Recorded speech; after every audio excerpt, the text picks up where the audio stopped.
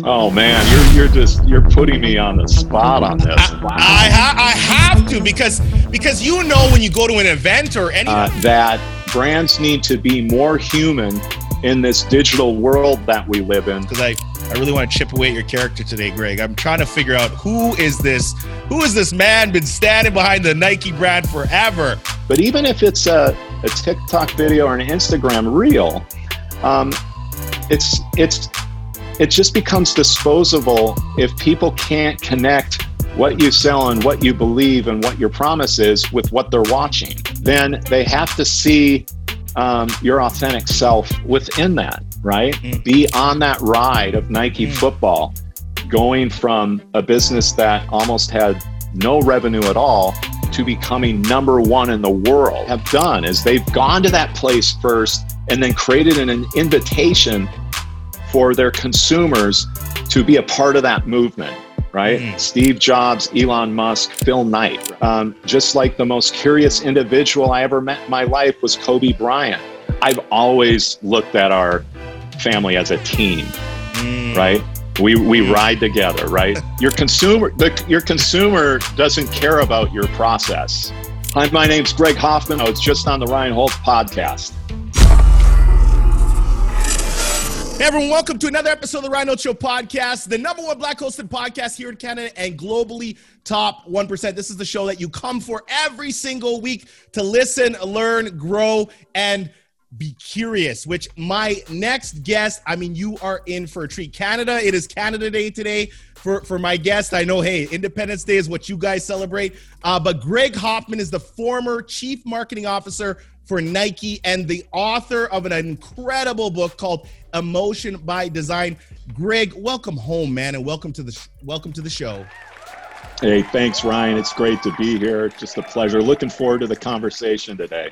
I love it. First thing I want to ask you, because I think it's so important, is how does it feel to put your life's work into a book and ship that book out into the world full of all kinds of crazy opinions and all kinds of stuff? Like, there's got to be that vulnerability of just putting yourself out there. How does that feel for you? Certainly, because it is your life experience, personally and professionally, and it is in some ways like one of your children, right? Absolutely. And also, if you're a perfectionist and you're just in this pursuit of trying to create the complete, story. Perfection isn't necessarily possible. So at some point you got to put the pencil down and put it out in the world. And so there's both trepidation with that, but also just excitement because I in this moment in time, I did have a sense of urgency to make sure I got this out into the world, because I do feel we live in this digital world, right? And there's maybe less emotion at play between brands and their audiences. So now is the time.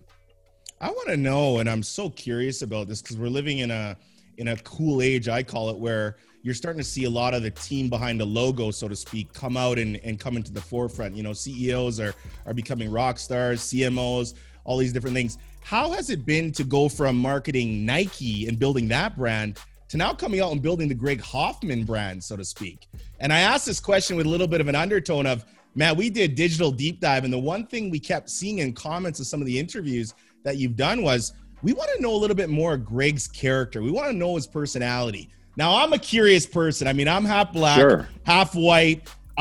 There's so many similarities between you and myself. That's where right. I'm like, I just want to know what makes you tick. But what has been kind of that bridge for you between going for marketing a brand and now marketing for Greg Hoffman, so to speak? Well, it's a great question, Ryan. And in some ways it's, walking the talk, right?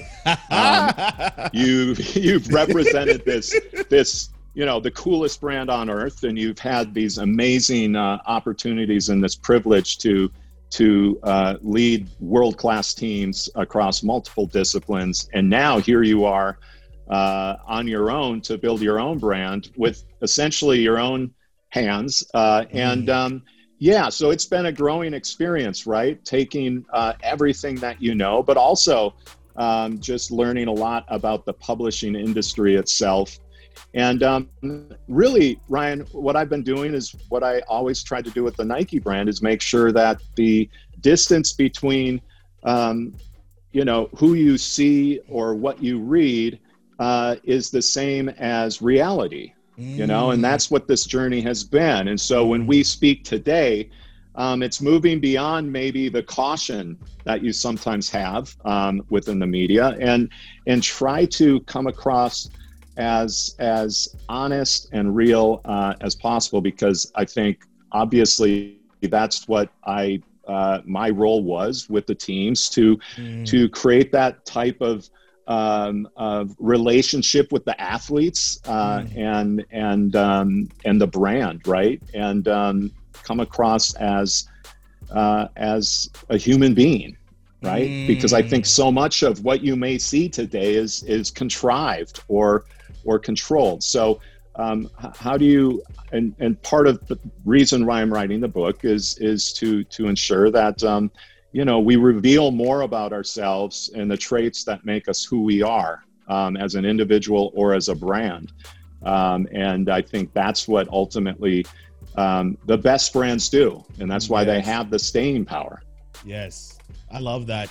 It's really interesting. I opened up the book when I got it, and I immediately kind of thought, I want to look at this book visually, because I know how much of a stickler you are. I mean, you entered into Nike as a graphic designer. I mean, you know the concept of layers and fonts and all kinds of crazy stuff.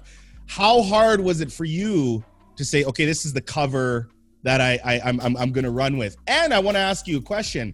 What made you leave your face off the cover? Because a lot of authors we've had on, Seth Godin, Robin Sharma, all these people, some of them, they put their face on. And I always wonder from an author standpoint, face on or face off, is it something you did debate about? We didn't debate about that. If you think about the cover here, there's an abstract image of the Air Force One. And that, and that's by design, right? Because the Air Force One was designed, the sneaker was designed in 1982. And yet here we are 40 years later, it's the #1 selling sneaker in the world. And it's also the most important and culturally relevant sneaker in terms of status, you could say, right? And it's also my first sneakers that I got. They were used when I was a 14-year-old basketball player, right? So that meant a lot to me. And it was important to create a symbol that delivers on this idea of emotional attachments between product and people, right? And so that's what I wanted to lead with. I will tell you, Ryan, right, in the publishing world, I didn't have necessarily the creative control that one might associate with someone that's had the career I had. So it was good for me to collaborate with the team and get to a point where we all felt really good about what we put out there. Everything from, because again, I talk a lot about, the power of color, the power of typography and branding and all those different brand elements. And so obviously I have to deliver on that as well with this book. And, there will be maybe there's a book in the future with my image on the cover.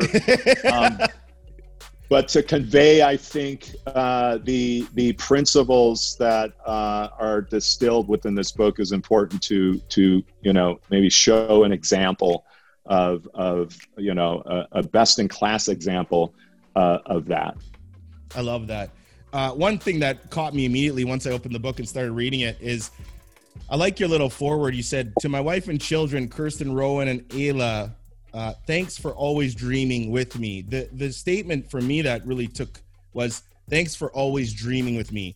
I'm of the notion, especially as a dad, I mean, my whole aspiration in life is to be the world's best dad. That's number one. But I always think that children know when their parents are not chasing and going after their dreams. I feel that in my soul. So the fact that you said, thanks for always dreaming with me, it just made me feel like as a family, you guys are, literally working on your dreams together. That's a big statement. Where does that come from for you? Yeah. Thanks for pointing that out. And I've always looked at our family as a team, right? We ride together, right? And from the very beginning to now, my kids have grown up, one's in college, one's just graduated college, right? but we're still a team. And, so throughout the years, we would dream about, well, where do we want to go in the world, right? And where would when we get to that destination, who would we like to meet? What would we like to see? What do we want to experience, right? And cultivating this culture within our family of curiosity and learning, right? And I think that created, stronger connections between us. And also this idea of, I also always say complacency is the enemy of creativity and really daydreaming, right? And so I never, at least for me as a leader professionally, but also being a dad, just making sure that they saw my curiosity and this kind of deep motivation to find things, new things, and learn from others. And ultimately, that's going to spark your own curiosity and fuel your own dreams, right? If you're only looking at what's in front of you and you're in your own bubble, it's really hard to be stimulated to achieve, things that maybe you didn't think were possible, right? So I'm very proud of the fact that now when I see my children as these young adults, they're always also looking outward, right? And having a world view. It's back to this idea of empathy, which I think the world needs so much of right now. It's really interesting because I'm such a, one thing I never ever want to let go is my little boy. And I always say, I want to be a big kid always, because I love the way kids approach everything with curiosity. When you look at somebody who's adulting, I call it adulting a little too hard. They walk into a room, they go right to their table, and they don't even look around. They just go straight ahead. Whereas kids, they're like, oh my gosh, mom, dad, look at the colors, look at the wall, look at everything there. And that's where you're getting that curiosity. But I always like to say education is inoculation against obscurity. And I feel like in marketing and branding, we're always fighting obscurity because in some senses we are day trading people's attention. And I think my question to you is, what would be the difference? What is the difference between marketing versus branding? Because I think people get them very confused and often intertwine them. What would be your answer to the difference between marketing and branding? Well, to me, branding is the pursuit of creating an impression in the consumer's mind, right? And it's set in a positive associations about your brand in the audience's mind. Marketing are the activities, right, that you're managing and driving to achieve that positive, distinctive impression, and try to spark a level of affinity for your brand, and which in this day and age with so much competition for the audience's heart and mind and soul, you really have to be extra diligent on both the art and the science of your marketing practices, right? So, and I teach branding at the University of Oregon's Graduate School of Business. And these are future general managers, right, who aren't necessarily pursuing a degree in marketing. But my point up front is that, we are going to, look at how we satisfy the rational needs of an audience and the emotional side. And even though you don't think you're creative, I guarantee you will be exercising your creativity to achieve, the level of brand resonance that we all seek with our audiences. It's interesting. How do you, in your opinion, especially with Nike, doing so great on the branding side of things, you see a lot of companies come out there and they do this great job on the branding side, and everything they've earned in terms of trust and awareness and all these things that branding can really establish, they turn around and smack their customer in the head with just terrible marketing. And what I mean by that is you've worked so hard to build the assets and get that, so to speak. I call branding kind of like a hello, and then marketing kind of like, hey, could I sit down and maybe talk with you a little further, so to speak. That's right. So what would you say to a company that says, I mean, we got our branding down, but our marketing is almost taking everything our brandings work for and flushing it down the toilet. That's right. Well, at the end of the day, your consumer doesn't care about your process. It doesn't care about all the meetings you've had and the consensus you've built internally. And so ultimately it gets back to feeling. How do they feel about you? But more importantly, how do they feel about themselves when they interact with you and their ability to achieve their hopes and dreams? And that's what your marketing is supposed to be serving, their hopes and dreams. And to your point, you could have the best plan in the world, but if your execution is subpar, and they don't see the meaning within that, either from a utility standpoint or just the emotional value, they'll go off and engage with someone else. So you're exactly right. It's always a balance, right? You need to achieve a level of excellence on both the kind of the building of a strategy, and then the delivery of that strategy in the marketplace. And ultimately that comes down to establishing a culture where the respect for the craft is understood by every single employee. And that's why when you engage with a brand like Apple, everyone, all the hundreds of thousands of employees around the world know what time it is in terms of obsessing the details, right? Whether it is an ad or a packaging or the in-store displays, everything has gone through a level of rigor, and everybody respects that. And it's harder to achieve than one might think. But when you achieve that level of commitment to the craft internally within your culture, whether you're a business of 2 people or 2,000, then to your point, you will ultimately achieve a higher batting average with the marketing execution that you put out into the world. It's so true. When you come across, I own a marketing agency. It's so funny because on one sense, and I'm very transparent with my listeners, one sense I love it, and the other sense I can't stand it, because the amount of fear I see in clients' kind of ethos, their world, is crazy, because they're trying to do innovative things without taking the risk. And what I mean by that is to say, hey, Ryan, we want to do something very unique, very creative. And you give that presentation to them. And then they're like, wait a second, what the heck are we going to do?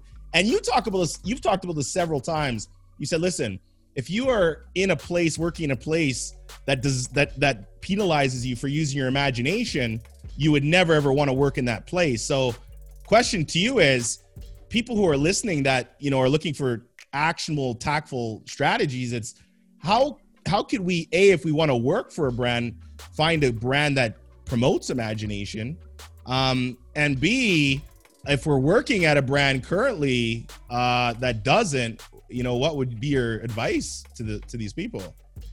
Yeah, no, great point. And there's an old quote by the great legendary ad man, art director George Lois, and he said, "You can be cautious or you can be creative, but you can't be a cautious creative." Right? That's so true. Yeah, that's good. And listen, I'm not saying I always live by that, okay? But I strive to. But the other thing I would say here, and what I say certainly to some of my clients, is, how do you expect to take your audience someplace new if you're not willing to go there first yourself? Ooh. Quite frankly, it's impossible, right? I think that's what some of the greatest innovators in the world have done, is they've gone to that place first and then created an invitation for their consumers to be a part of that movement, right? Steve Jobs, Elon Musk, Phil Knight, right? So I think the first thing you have to ask when you're thinking about, pursuing a new job opportunity, or you're just getting out of school, or you're a veteran at one company and it might be time for a change, I do think you have a set of questions probably that you need to ask a potential employer, and Is there time for essentially daydreaming within the workday or the quarter, right? I always made sure we set aside time and a protected space where you didn't necessarily have the business pressures that go along with our day-to-day work, right? Because hey, at the end of the day, it is work, and these days, marketing is it's real time, right? Yes. You need to move at the speed of the consumer and be agile as well to read and respond to the consumer's aspirations and tastes, and also the marketplace dynamics. So that's a hell of a lot of work. With that said, you must also find time to set aside to dream of a better future, if you will, right? On behalf of serving your audience better. And not only can you dream and brainstorm and ideate in that fashion, but another question to ask is there a forum within your agency or your brand to be able to share where an audience of decision makers will hear your ideas, right? And then finally, what I would say, does failure equal failure, or is failure part of the price of innovation, right? On the road to delivering something successful into the world. You know, every great innovation, there are a lot of stops and starts and a lot of work left on the floor. But I think some brands, unfortunately, the minute something doesn't feel like it's working out, because, hey, listen, you're in this business too. Right now, you can measure the productivity of anything you put out there immediately, right? So I'm a big believer of visualizing and prototyping concepts, testing them out in the real world, allowing failure, seeing failure as an opportunity to create something more successful down the road on that. So, you know, look, and I have a lot of sympathy for those that are just trying to keep their head above the water in terms of delivering all of the content needs and plans in this kind of fast-paced environment that we live within. But at the end of the day, I think, Greg, why do you use why do you use the word sympathy though, and not empathy on that? Yeah, you have sympathy for them, but sympathy and empathy, you know what I mean. Two very different words. Very good, and thanks for the catch. I think as a leader, you need to you need to have an awareness and train yourself to have a deeper understanding of how your team feels when they walk into the virtual or physical door of your office. I think we're in that moment of time. Also being sit and listening to what it feels like. I think, over the years, certainly for me, there was this, and I'll use this quote from Matthew Weiner. He created the TV series on AMC, Mad Men. And he used to say, as a creative and business team creating that show, they were run ragged but creatively satisfied, right? Ooh, yes. And that idea of, hey, this is really difficult. Maybe it's sometimes miserable, but look at the art we're putting out in the world. I don't think we're there today. I think people want to live their best life and deliver meaningful work in the world and have better physical and mental health on that journey, right? So I think things have changed. It's not the 120-hour work week, because what I've learned is just because you've worked 120 hours versus 10 hours doesn't mean the work's any better. Ooh, right? True. So I think a lot's been learned during this pandemic, and I think one of the big learnings is how you achieve the same or even better results in a more efficient manner, and at the same time look out for people's well-being, regardless of what level within a company they are.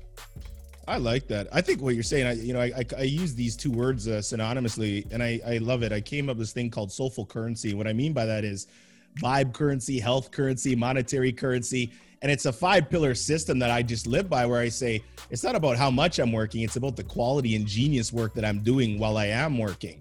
And so for me, I clocked it down to, I do about 5.5 hours of amazing work per day. And then after that, I release, and then kids, and we running around, slipping slides, you name it. But I look at other people, they're like, well, I put 12 hours of work in, and I'm like, yeah, but like, I don't know, how many breaks were you doing? And you're kind of snoozing. Like, it's just, they're working themselves ragged, but they're, I always say, don't confuse movement with progress. If you're moving laterally, that's right. If you're not moving laterally, you're not going forward. You talk about in your book, this one is, it's crazy. The picture in the frame, making sure the frame never outshines the picture. I feel like that one statement is like branding and marketing and everything all summed up. Because I just feel like if you can achieve what you were talking about, I think it's the hardest thing. Can you elaborate to our audience what exactly you mean by that? Absolutely. I always looked at the frame of your brand as your brand identity, right? It's the visual identifiers of your brand. So if it's Nike, obviously it's things like the swoosh, it's the color, the Nike orange, the Futura typeface, right? That was so prevalent over the years. These are your signatures, right? These are the validators of what's in the center of the picture frame, which is the story of the brand, your product, your services, right? What's in the center ultimately is what engages the consumer on an emotional level in that moment, and that's why I use that incredible image of Michael Jordan from the Michael Jordan Wings poster, right? Because at the end of the day, it's looking into his eyes, and with that William Blake quote underneath his image that says, "No bird soars too high if he soars with his own wings." That's the focus you want. Now, the white space, the choice of typography, the fact that you shot the photo in black and white, and you use the particular ratio for the size of the poster, that's the frame. But make sure the frame never outshines the picture, because the picture is ultimately the story you're trying to tell. But a weak brand foundation or brand identity or brand frame creates somewhat of an unstable or wobbly platform for your picture to shine, right? So it's just maybe a poetic way of just talking about the importance of both your brand look and your brand voice. And ultimately, just like you, Ryan, I mean, the picture is you and your personality and your voice coming through. And that backdrop you have of all the important, signals and elements that have meaning to you is the frame that you sit on. And I think that gives you power. It empowers you to tell a stronger story. Absolutely. There's have you heard of a movie producer named Will Packard? I have not. He works in cohorts with Tyler Perry and put out so many different movies. Yeah. He was doing an interview though, and he said, I think everybody in their house should have something called an I am enough wall. And so the interviewer said, wow, what do you mean by that? He said, well, I don't care who you are, but as a human being, you're always going to have self-doubt.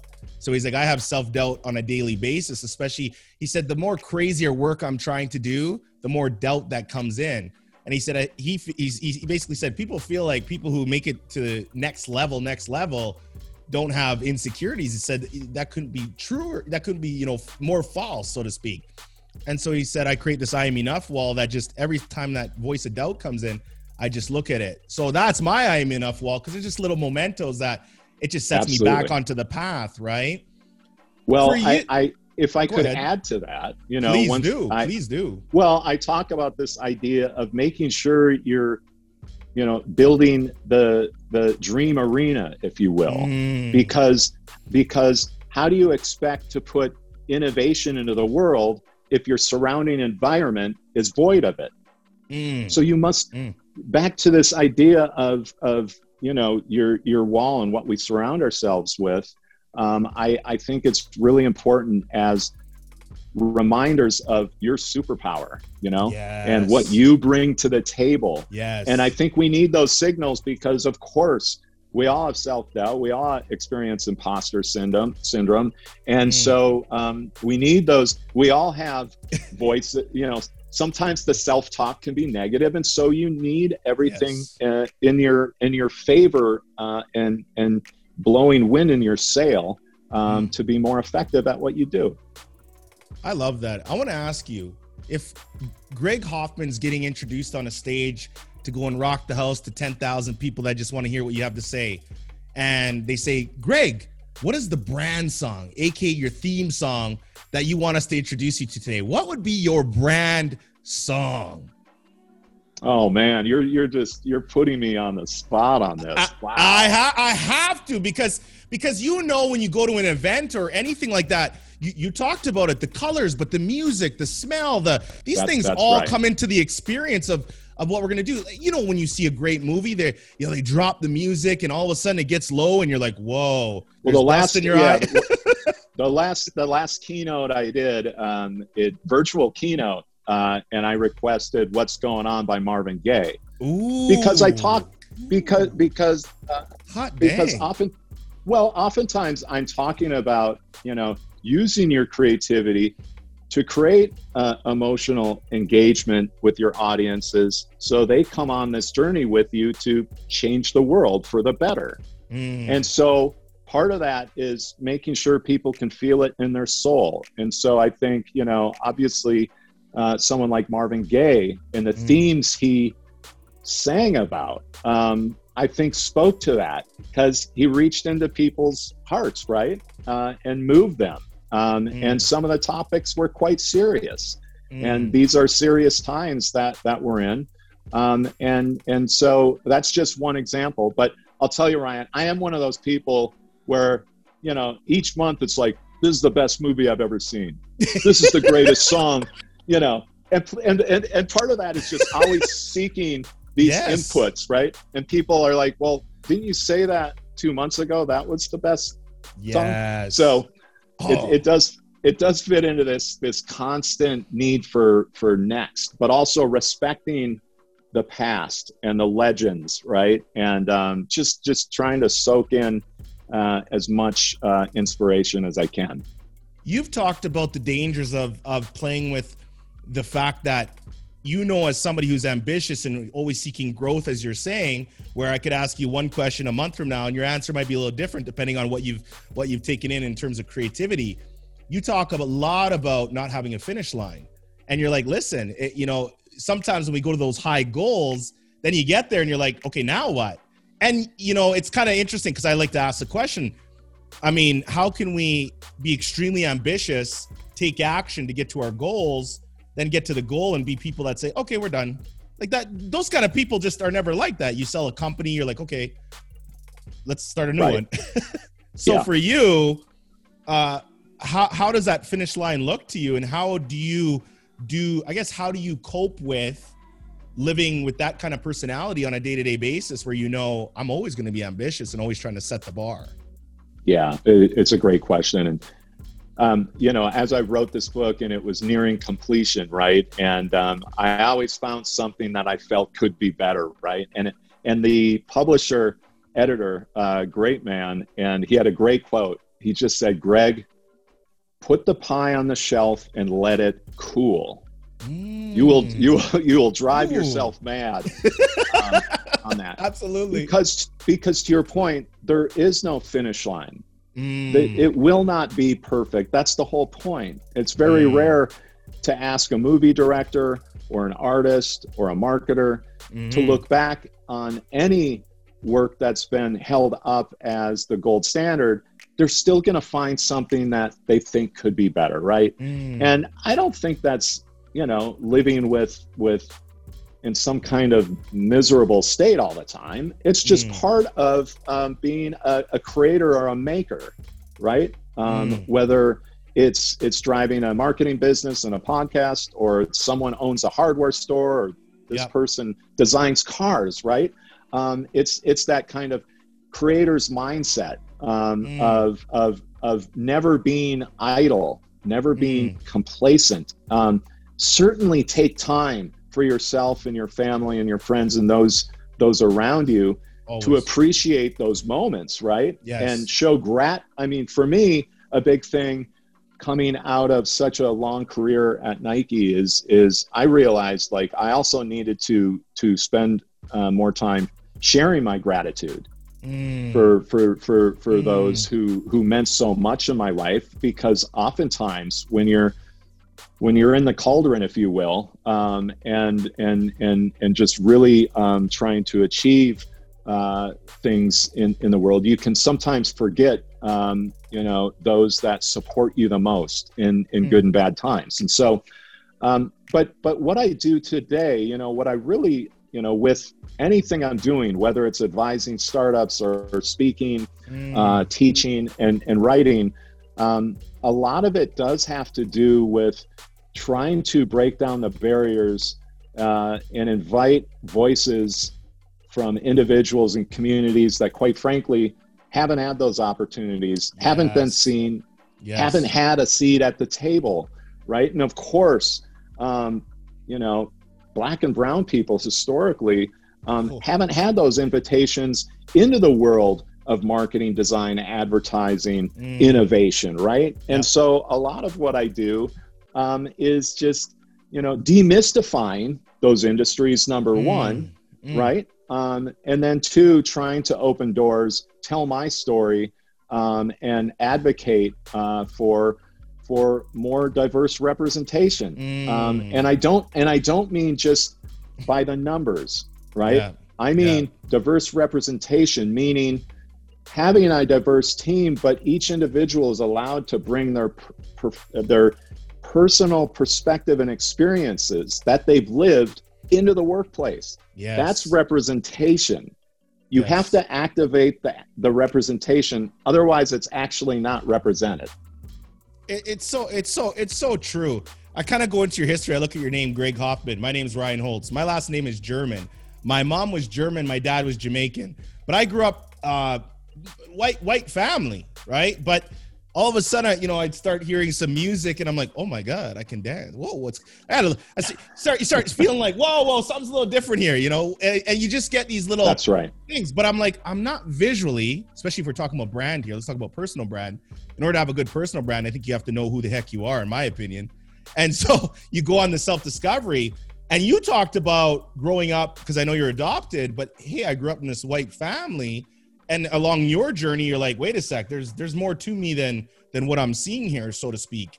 And you even talked about the KKK and stuff like that, and just heavy stuff. So how did you navigate, especially having the career you've had, by going through those, kind of code switching, like, am I white? Am I black? Am I too black to be white? Too white to be black, so to speak?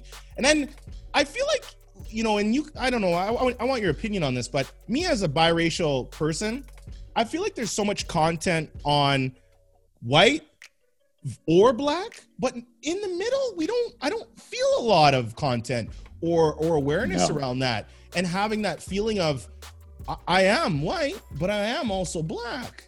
How do you feel about that? Well, your point, because oftentimes you have to make a choice, right? There is no, when you have to fill the box out, there is no mixed race, biracial box to check. Yeah. Right. Your whole life. Right. So just as an aside, and it is, it's great to talk to you on this subject, because you're right. And really up until recently, there's been very little out in the media, if you will, in terms of stories and experiences of what it's like to grow up as someone who's biracial. And for me, of course, growing up in Minnesota and in the middle of America in the 70s and 80s, in my suburb, in my town, in my school system, I was the only one, right? Yeah. Right. And early on, you're identified by certain classmates in the worst way possible, right? In Yeah. the most racist ways possible. And so Yes. you kind of grow up being identified as black, but Yep. yet you're living in a white family. Okay. Now, Yes. for me, um, I had this huge affinity for black athletes Yes. across all sports, and Mm. baseball and football cards, and just became obsessed with it. And that's kind of my first kind of, also fell in love with the sport of boxing because you Mm. know African Americans and black boxers dominated that sport. Yes. And so Yes. that gave me a sense of pride, because I couldn't really find that pride as someone who was different, Mm. at home or at school early on, right? And so Mm. finally, what I would say here is that here was this brand, Nike, in the 80s, like Mm. mid 80s, Mm. was really the only brand putting, black people in their advertising, right? Mm. And Huge. Huge. when that wasn't something that was part of the industry standard. And so you start to see these images and these stories being told, and it gives you back to that idea of giving you a strong sense of identity, Mm. and self. And so that's just maybe commentary on those early days. And of course, over time, I started to dive deeper and on those themes, right? And was able to, I think, had the good fortune to work at a brand right out of the gates, where, Mm. I mean, right into the company, I'm working on, Yes. Black History Month posters, and Mm. just things that went beyond just selling products, right? Having And what something to say. I find Yeah, what's go for it. interesting too is that you took on football, European football, and you were willing to take some of the work that everybody else was like, no, I don't want to touch this. And in some senses, which again, people who are listening, it's like you have to understand, like, opportunities come. There's a saying I do like to a degree. It says, people have to understand an opportunity that it's still an opportunity, even though it might not be attached to a paycheck. Meaning, there's some things in life that it's not going to give you the upfront, boom, boom, boom, boom, boom. But you got to be able to see through that and say, is this something that could take me or get me closer to, said goal, right?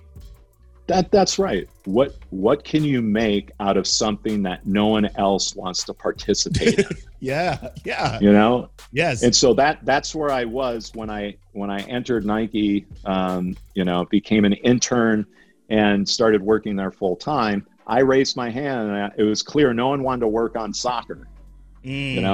So I was like, I'll take that work on, and it allowed me to exercise my point of view, my creativity, to take risks, and was really allowed to do whatever I wanted. And that's how I proved myself, right? And was able to be on that ride of Nike football, going from a business that almost had no revenue at all to becoming number one in the world as the global football brand of choice, and Massive. Really was the sport that really made Nike an international success, right? Because football is the world's game.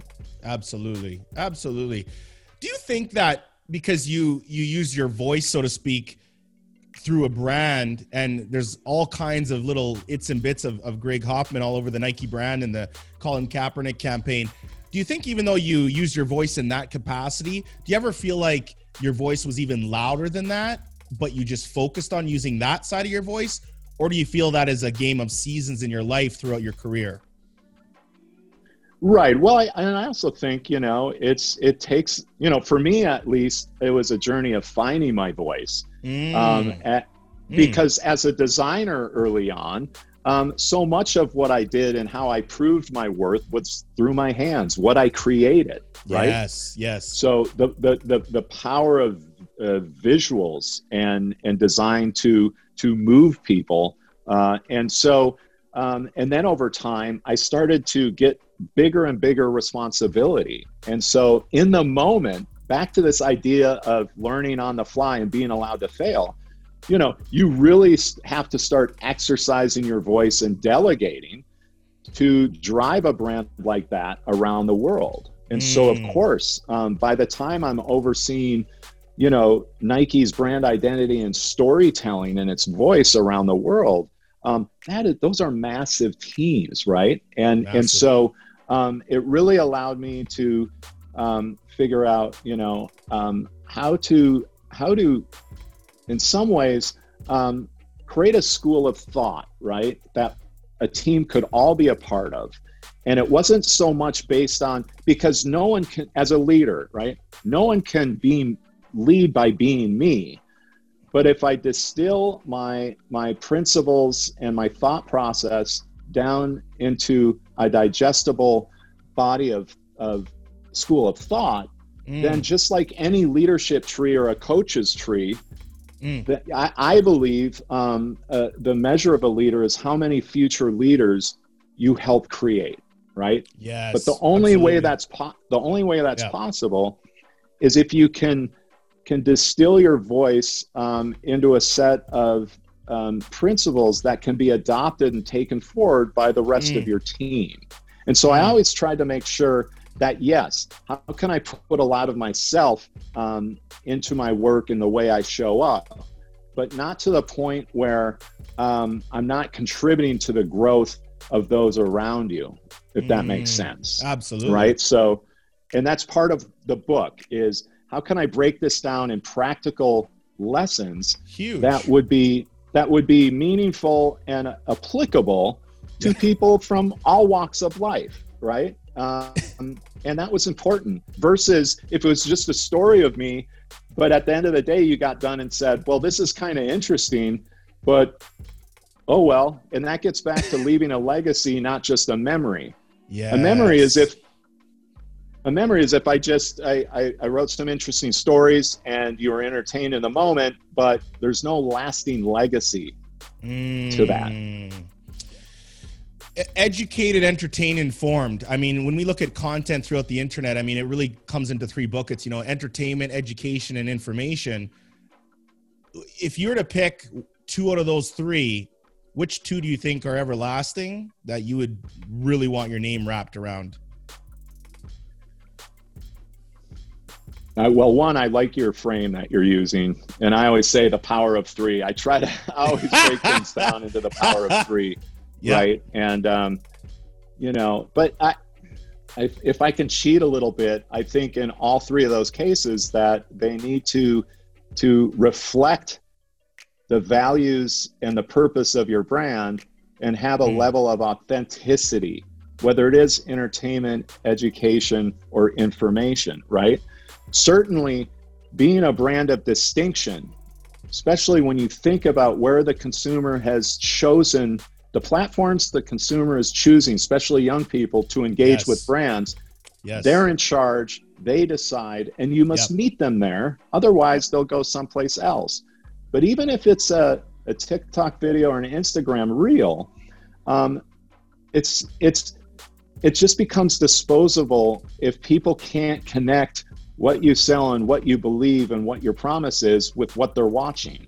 Yes. So I believe you can be entertaining and distinctive and real and raw, but if you want it to be additive and build the type of equity that I think the best brands in the world have, then they have to see your authentic self within that, right? On that. And maybe the last thing I would say on that is, because we did a lot of this, right?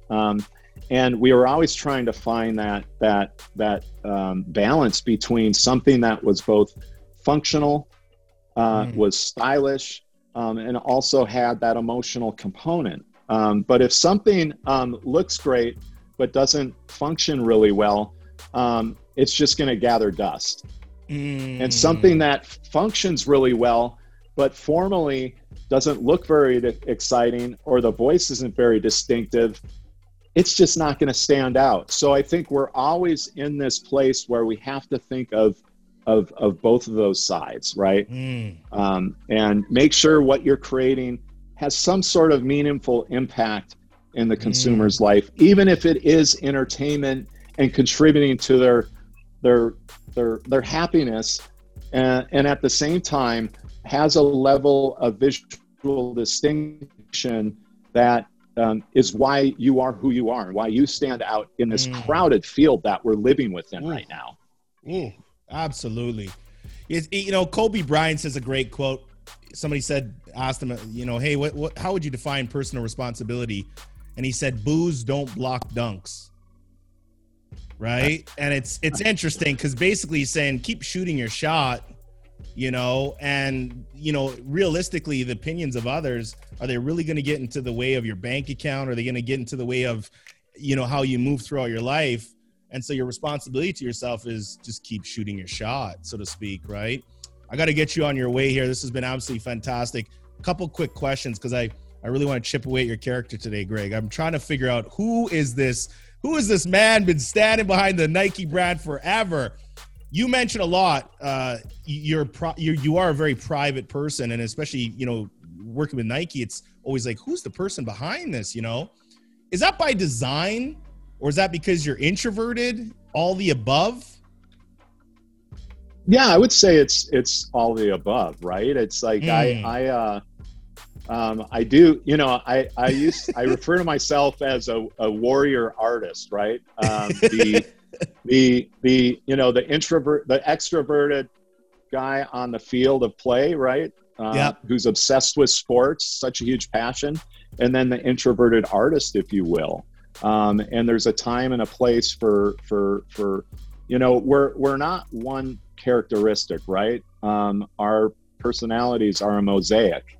And so it's just when I'm comfortable expressing the different dimensions of myself, just like the brand. And Nike has always been a brand that lets its products and services and stories do the talking, right? Yes. And that's why it wasn't obsessed with having external facing leaders out in the world, out in the media, right? And I think there's an appreciation for that, and the maybe a little bit of the mystique, I think, is good for brands, and quite frankly can be good for people on that.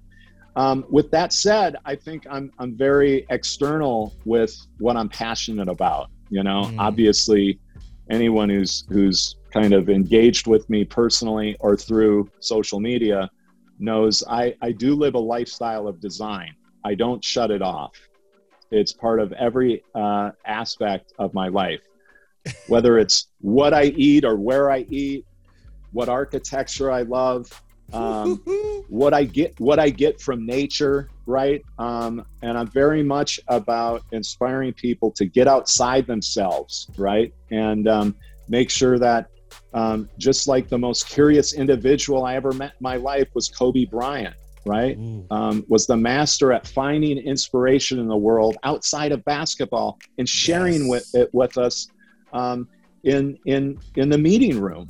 And that's what made us all better, is his generosity with his curiosity. And so yeah, and what I will say is what this book has done, and all the kind of the conversations I've had around it, is it has allowed me to share my story and a bit more about myself.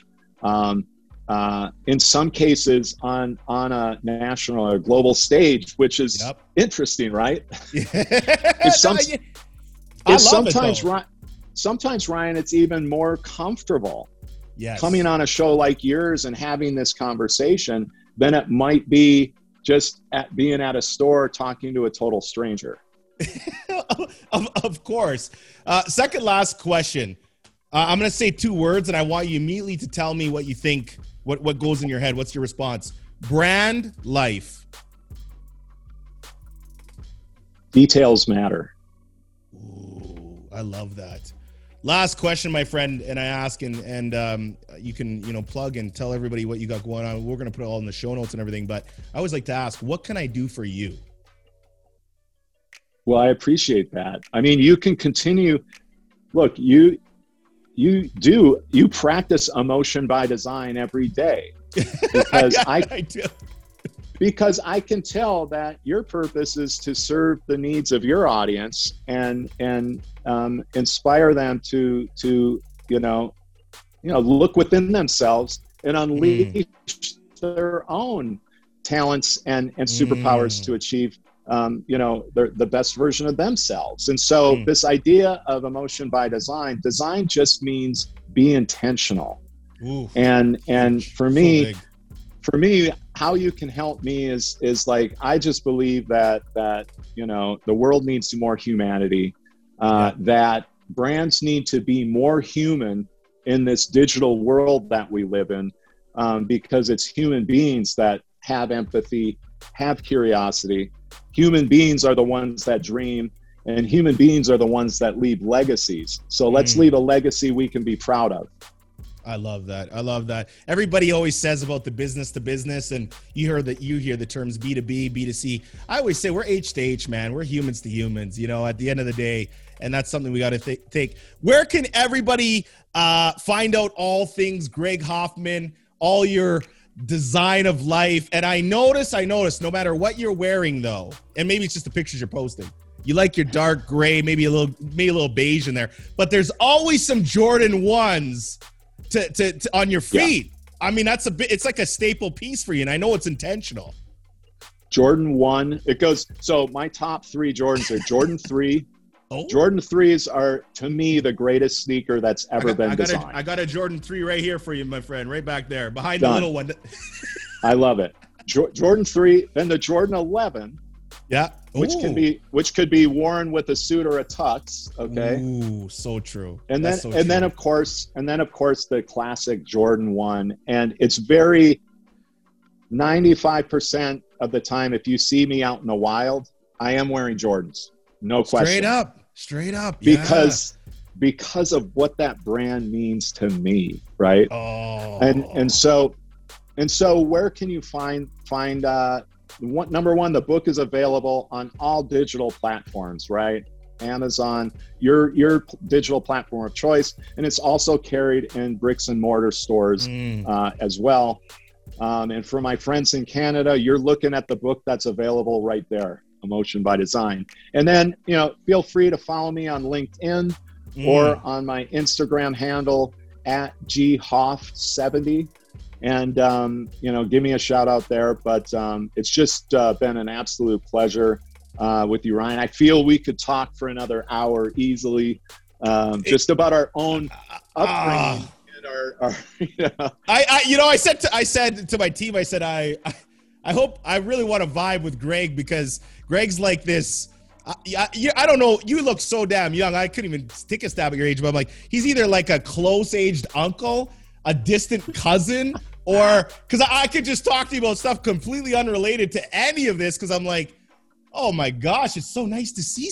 Oh my gosh, just to see you, it brings me joy, my man. And you're talking about having that relatability, so to speak. Yeah, no, it's something you feel immediately, right? Of course. I feel your energy, and maybe we can circle back at some point. So. We're so glad you enjoyed this episode of the Ryan Holtz Show podcast. Please don't forget to smash that 5-star review, as Team Holtz will love you for it. Also, say hi to Ryan anywhere on social media using the handle @RyanHoltz1. That's RyanHoltz, 1. And if you or your business is looking to expand your brand, book a brand jam with Ryan using the link in the show notes.